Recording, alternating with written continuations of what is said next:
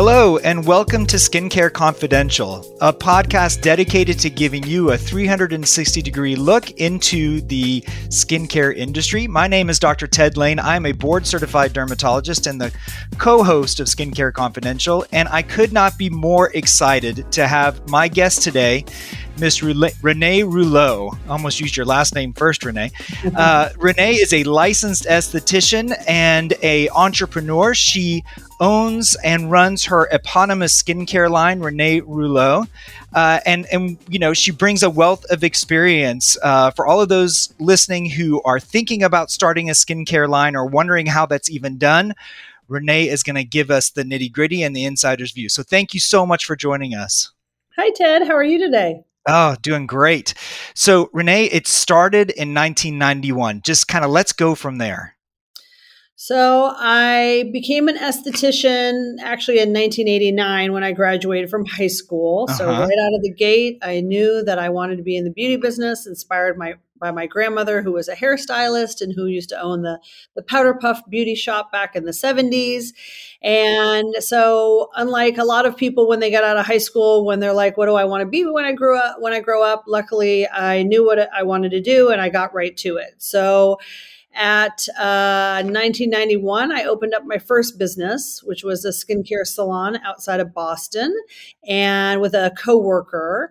And she was 13 years older than me, and she was my mentor. We worked together for 2 years together at my first job out of aesthetic school.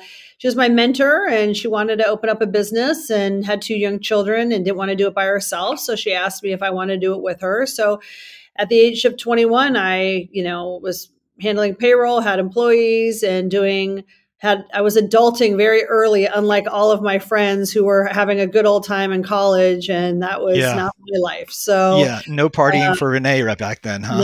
No, not that at all. So so I had that business outside of Boston for 5 years. Sold it to my partner in 1996.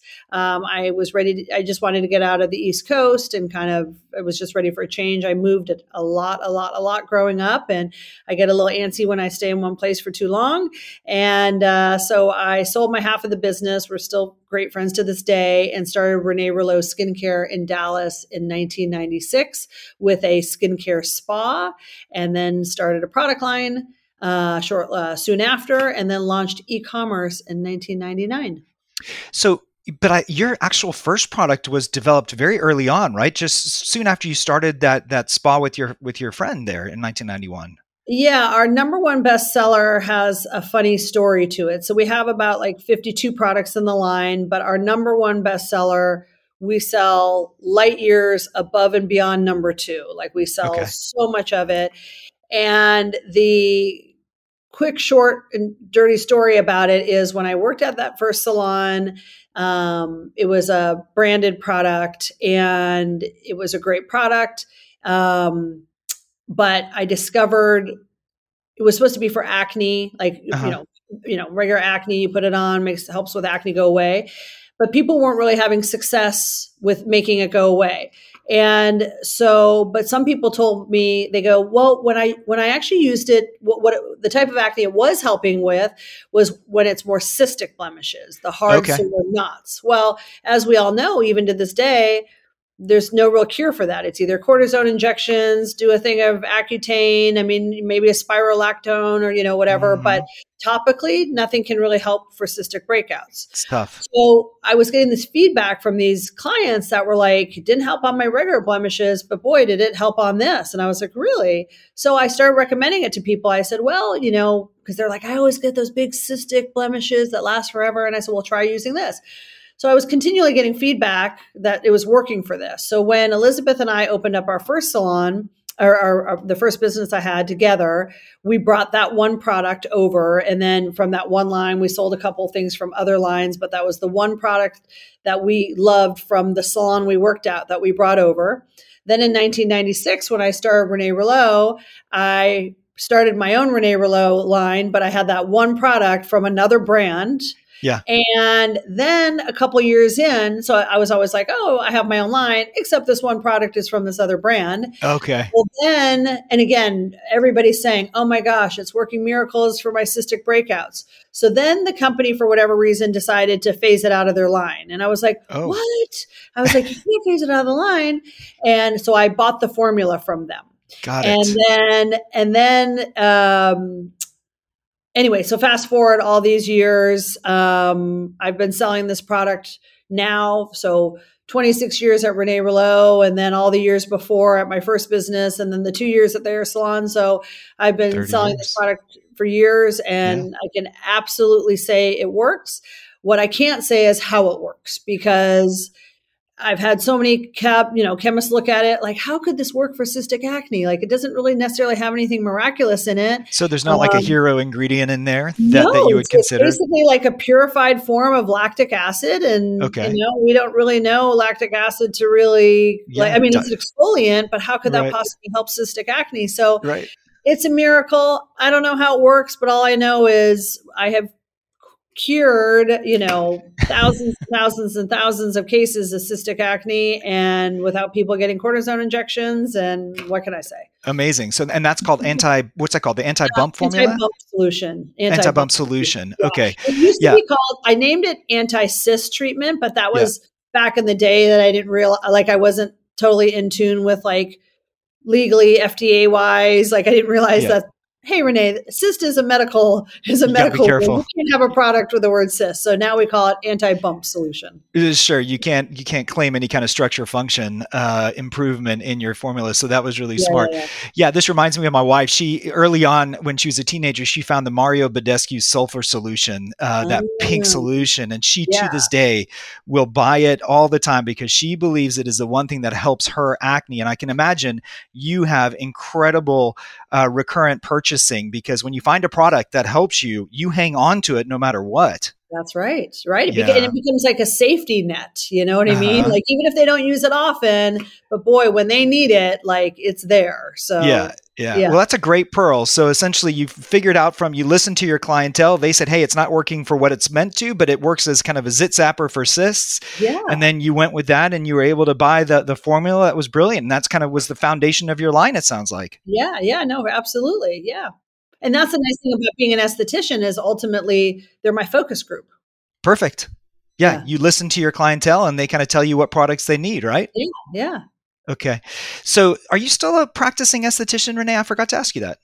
Ted, I am. So I take a handful of celebrity clients out in Los Angeles and sometimes in New York. So lately I've been out there probably twice a month lately. But then there's times I might not go, to once a month or sometimes longer. It just depends on when they need me, what special events they have coming up, if they're having breakouts or what's going on. So it's a little hit or miss, but I have probably about 7 clients that I still maintain. And so I still enjoy having my hands on faces. Yeah. Yeah. And that's probably really important for you as you kind of develop your skincare line as well. And you continue to add products just to continue practicing. Speaking of celebrities, it's been incredible to me lately. Just, Brad Pitt came out with a line, there's just so many different celebrities with their own skincare lines.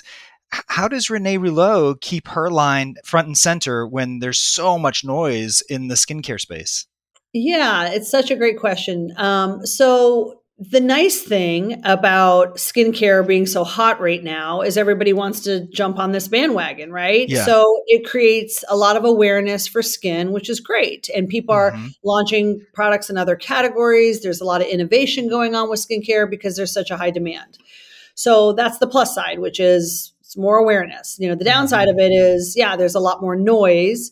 It makes it a lot more confusing for the customer. Oh, should I use Brad's line? Should I use Renee Rouleau's lines? Whose is better? So I feel bad for the consumers because they're left to make a lot of choices. It's kind of when you go to, the drugstore to buy toothpaste and there's 90 different types. And you're like, do I want whitening? Do I want extra whitening? Do I need, do I want fresh mint or do I want there's just so many choices, right? And so it's just tell me what I need to do. I think the the advantage that we have, and I think what skin experts have, is we are that trusted source for telling people what to do, right? Yes. Like take away that confusion. So like, we have a skin type quiz that can guide people. And we have an in-house esthetician that works in our Austin office that does virtual consultations.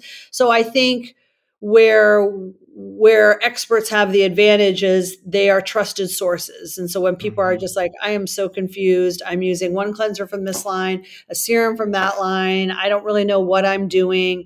I think that's, always playing up the fact that we have expertise and we can guide them and make it a little bit less confusing for them. That will make us stand out versus Brad Pitt, right? Yeah. You're like, what does Brad know about skincare? How do you use social media? Because there are so many so-called skincare experts on social media who essentially, in my view, are people that like skincare, and then they brand themselves, which is so easy to do. Right. But how do you use social media to really kind of highlight the fact that, look, I'm a licensed esthetician. I've been doing this for 30 years. I started my own skincare line. I develop all the products myself. Like all of that kind of just should be something where it really highlights your expertise. And how do you do that? Yeah. So we have, for social media, I have my own, like case in point for Instagram, I have my own personal account and then I have the company account. I think when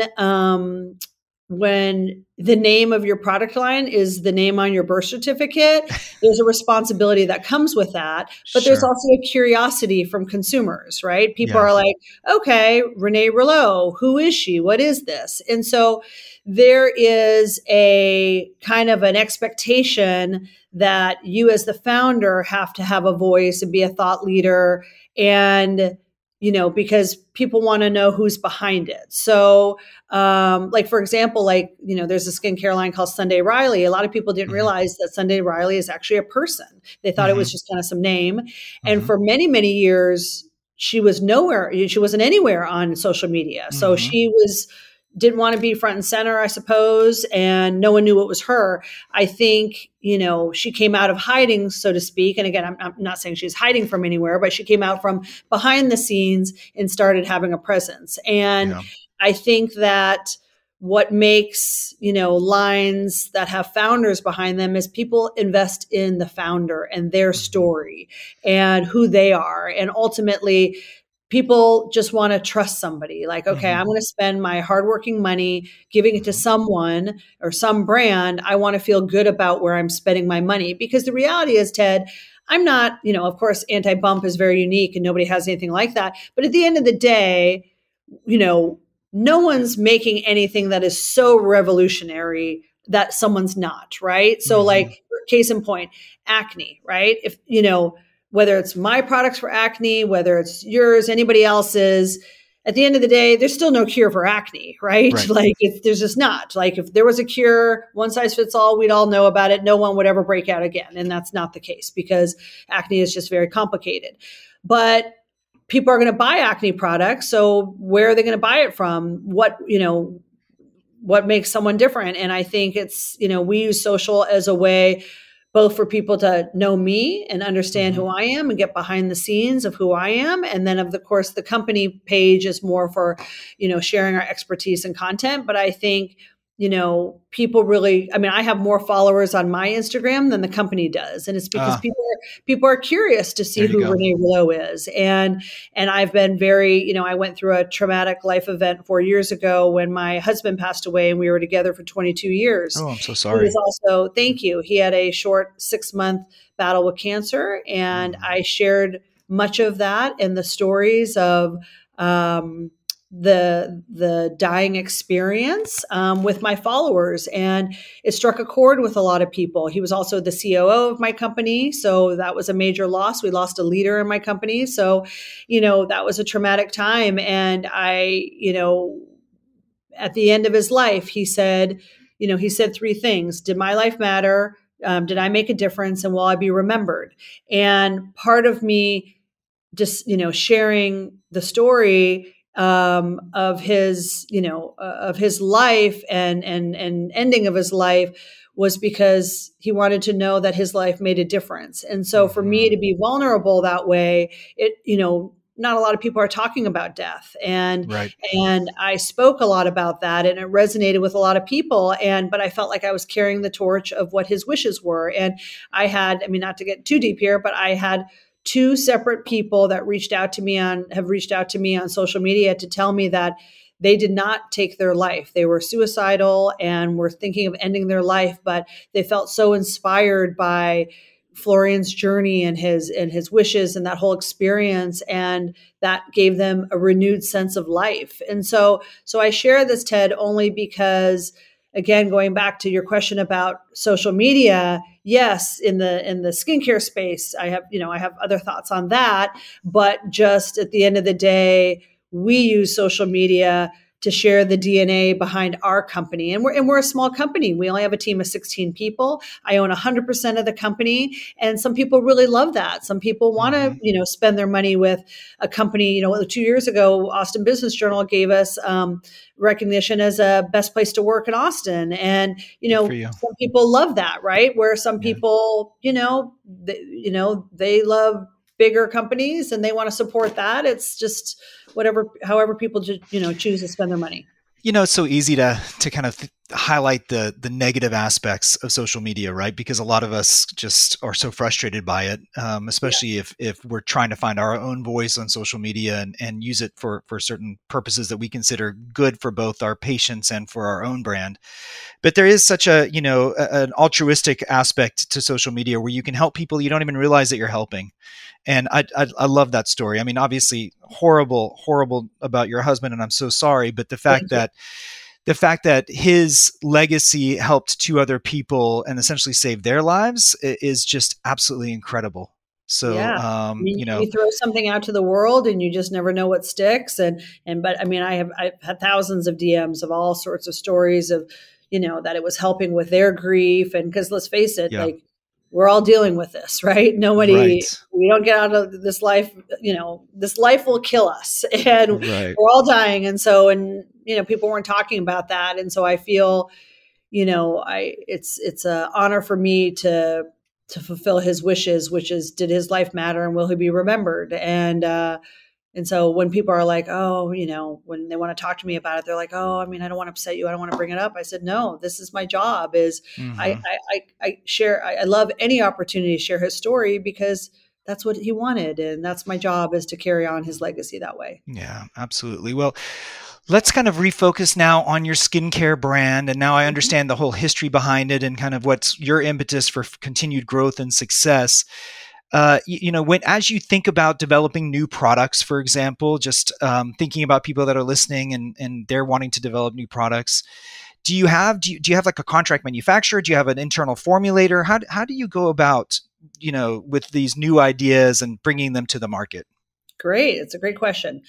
So we do work with contract manufacturers. I've worked with a lot of these. I have very close personal relationships with these chemists, and I've worked with them for a long time. We all, so a lot of them have been with me since I began, and I'm a loyal person. So I'm loyal to a lot of these people because when you're a small business, like in my line is based on 9 skin types and I have so many products, like there's minimums to those custom formulations, right? Mm-hmm. And a couple of my labs, they took a chance on me and lowered the minimums, and knowing that someday, that my minimums will be higher, and it paid off. And so we work with contract manufacturers, and ultimately, developing, there's no shortage of ideas because my brain is always thinking, but when I create products, being an esthetician for 35 years, as we talked about, but also with my clients, that's my focus group. So I'm always thinking about problems and solutions, because having been, 4 inches away from looking down people's pores and into their souls, we've had a million conversations. I've heard it all. I've seen it all. So I am very in tune with what people's problems and solutions are. Now, I'm less of a practicing esthetician these days. So I use, there's many avenues for hearing the skincare conversation, and social media is one of those. All you have to do is look in the comments of anything. What are people asking for? What are people complaining about? That sort of thing. So, so when I develop a product, I'm always looking at, does it really solve the problem, or does it create confusion or conflict with anything that's in my value system for skin? So my line's based on 9 skin types, and I'm always just saying, everything in my company, my team knows, whether it's products or anything else, I always say, what problem are we trying to solve? And because at the end of the day, people are looking for solutions to their problems, and that's always where it begins. I love the fact that you mentioned you looking at their pores, looking at their souls. I mean, you really develop a relationship with your client. And I think that there's a relationship the user has with their skincare as well, right? I think there's the trust they have that it's going to improve their skin is one thing, but then the experience of applying it and how it feels and how it's part of their ritual, and it may help them reduce the stress at the end of the day or get them ready for the day at the beginning and make them feel good about themselves. Speak to how that influences your product formulation, just that experiential aspect of skincare. So I have a checklist of what creates like a rock star product experience, right? Okay. What makes a product a rock star? And I don't have those notes in front of me, but it's always like, skincare is fun, right? It's a great experience. Right. And so like, it's common now that brands want to have fragrance-free products, right? You're a dermatologist, you understand that, because we do know not everyone can handle, having a scent in a product. It irritates the skin, obviously, depending on percentages, if it's natural versus essential oils, et cetera, but a scent does add to the experience, right? And now the experience, good or bad, right? If somebody's sensitive and they have a reaction, that's a negative experience.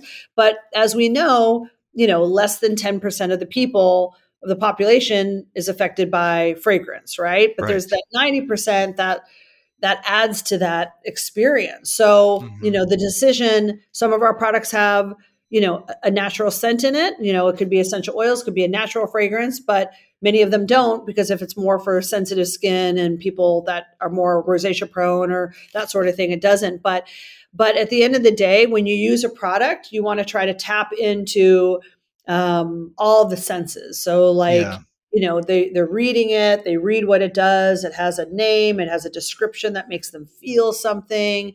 They look at it. It has a cool texture. It looks neat. It feels nice. It has a texture that they like, like cleansers. Some people like cleansing lotions, some like waxy balms, some people like gels. Like there's different people gravitate. At the end of the day, it's all just washing your face, but people have different experiences with different textures.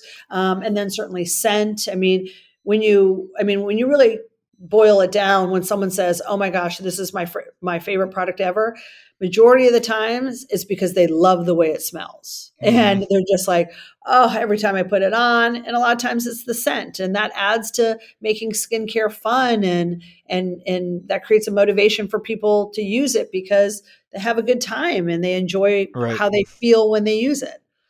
Yeah, I love that you said, look, less than 10% of people really have a problem with fragrances, which means over 90% of people actually like the fragrances. Right. In dermatology, all we think about is those 10%, right? Because we are so careful about fragrances and sensitive skin, and what does sensitive skin mean, and huge impact on our patients right now. But when I travel to Europe and I use products, if you go to a pharmacy in France, it's like skincare bazaar, right? It's amazing.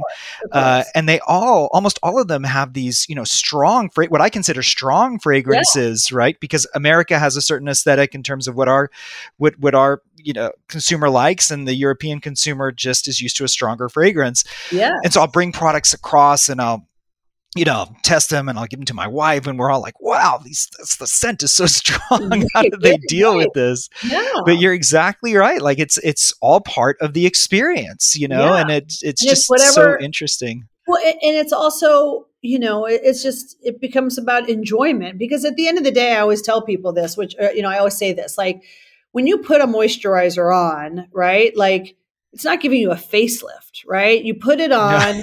And it's, the goal is you create good skincare habits, but it's not so like whether it's, a moisturizer from my line or, a La Mer price range, it doesn't matter. None of us are getting a facelift out of this deal, right? We're putting on a cream. We look in the mirror afterwards. Our skin looks a little glowy. It feels nice. It's less dry, but that's about it, right? I mean, you can throw in all the peptides you want. And trust me, I use peptides, but like, it's not a facelift, right? You're not putting a moisturizer on and all of a sudden going, oh my gosh, it's, now the idea is that you maintain it long-term and that can help certain things and prevent and all the things. But at that point, like, it's just about what do you like to use and what satisfies that enjoyment, Yeah, absolutely. Well, look, we only have a few minutes left. And so I really wanted to get your ideas on skincare trends. Like what do you see as the big skincare trends right now? And then maybe 3 to 5 years from now, what you see as kind of the future of skincare as well. So I will always go back to I don't typically follow trends because that's not my brand. We're not knocking out products super fast that are not thoughtful just to hop on the slugging bandwagon or whatever. So I think, but now we know there will be trends. And I think it's really sad because it's like, it just feels so fake and phony to me. Like it's the fast fashion of skincare, right? Exactly. So it's sad to me. I think that at the end of the day, again, as I said, people look for solutions to their problems. So any product that is focused on a solution and can actually drive results, where people get visuals and before and afters that are not fake and, that sort of thing, like that will always win above and beyond any trend. So I think, we are understanding kind of more about, customization and how, circadian rhythm, how our body responds to things. So there's a lot more science aspect into our own DNA. And, so I think the trend will continue to go into that customization and how something may be right for me may not be right for someone else, regardless of a problem we're trying to solve. But like, as far as like preventative care, if you can target, things on a cellular level that are unique to your cells, I think that's always being explored. I think that, there's so much. I was having this conversation last night with someone, which is like the 70-year-olds of today, women are not going to be the 70-year-olds, 30 years from now, meaning like people aren't going to have sun damage the way that, our parents did. And certainly we did or whatever, because we now know that tanning is not good for the skin. We know that, it's all about prevention. So I think like, the trend will be that everyone's in a preventative mode. We're all about longevity. We're exercising, eating better, taking better care of our skin. And I think any product that can, focus around longevity is always going to do really well. Yeah. Boy, I really think you hit the nail on the head there. I see just in medicine overall, there's so much focus right now on anti-aging because it seems like we're on the cusp of really unlocking the aging process. We used to think aging was related to, a accumulation of DNA damage, of shortening of telomeres, and that led to cellular death, essentially. And now what we understand, and this just came out recently, Renee, is that really aging is an issue it's a problem with information and communication, because there's the epigenome, which are these proteins that overlie the DNA, and they kind of tell which genes turn on and turn off. Because remember, every cell in our body has the same DNA, yet they're all so different. Why does that happen? Because of the epigenome, which is telling the genes to turn on and turn off. And aging seems to be a problem with that communication between the epigenome and the DNA. And if we can figure out how to keep the epigenome communicating like it does in a young person, that's really interesting. And so if we are going to be able to, at a cellular level, stop the aging process, then we have to keep the skin there as well. And so I think the longevity issue is going to be huge for skincare.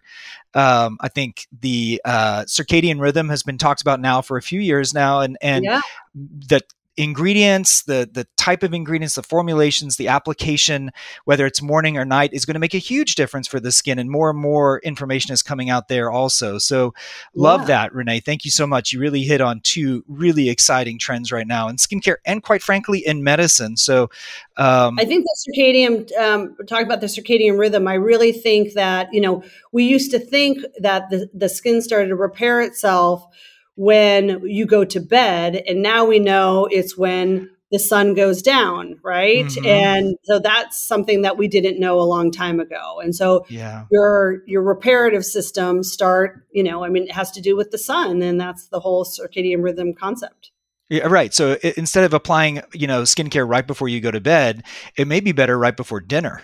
We're starting to have those kinds of conversations as well. Yeah. And also what I tell people about that, I always tell people, do your nighttime routine, after dinner, because people fall asleep. If, people think I need to do my routine right before my head hits the pillow, but then you get tired and then you don't wash your face. So if you do your routine earlier after the sun goes down, then you're ensuring you get your routine done, and then you're in sync with that reparative system that's going on. Perfect. Renee, thank you so much. Your honesty, your insight has been so refreshing. Really appreciate your time as well. Thank you, Ted. I really appreciate the opportunity, and it was a pleasure to meet you here in Austin. Yeah, it's been great. Local Austin company, Renee Rouleau Skincare. This is the founder, Renee Rouleau. She's just wonderful. I have been on your website. I've done the skin typing. I went through those. It weren't many questions. It was super easy to do, and the algorithm really generates a nice skincare regimen to use for different skin types. She's got 9 different skin types that she's working with. So I highly recommend people to check that out. I thought the price points were really fair. I think the formulations look interesting. So all the best to you. I'm a fan.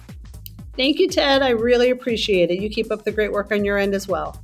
Thanks. All right. This is Skincare Confidential, guys. Thanks for listening.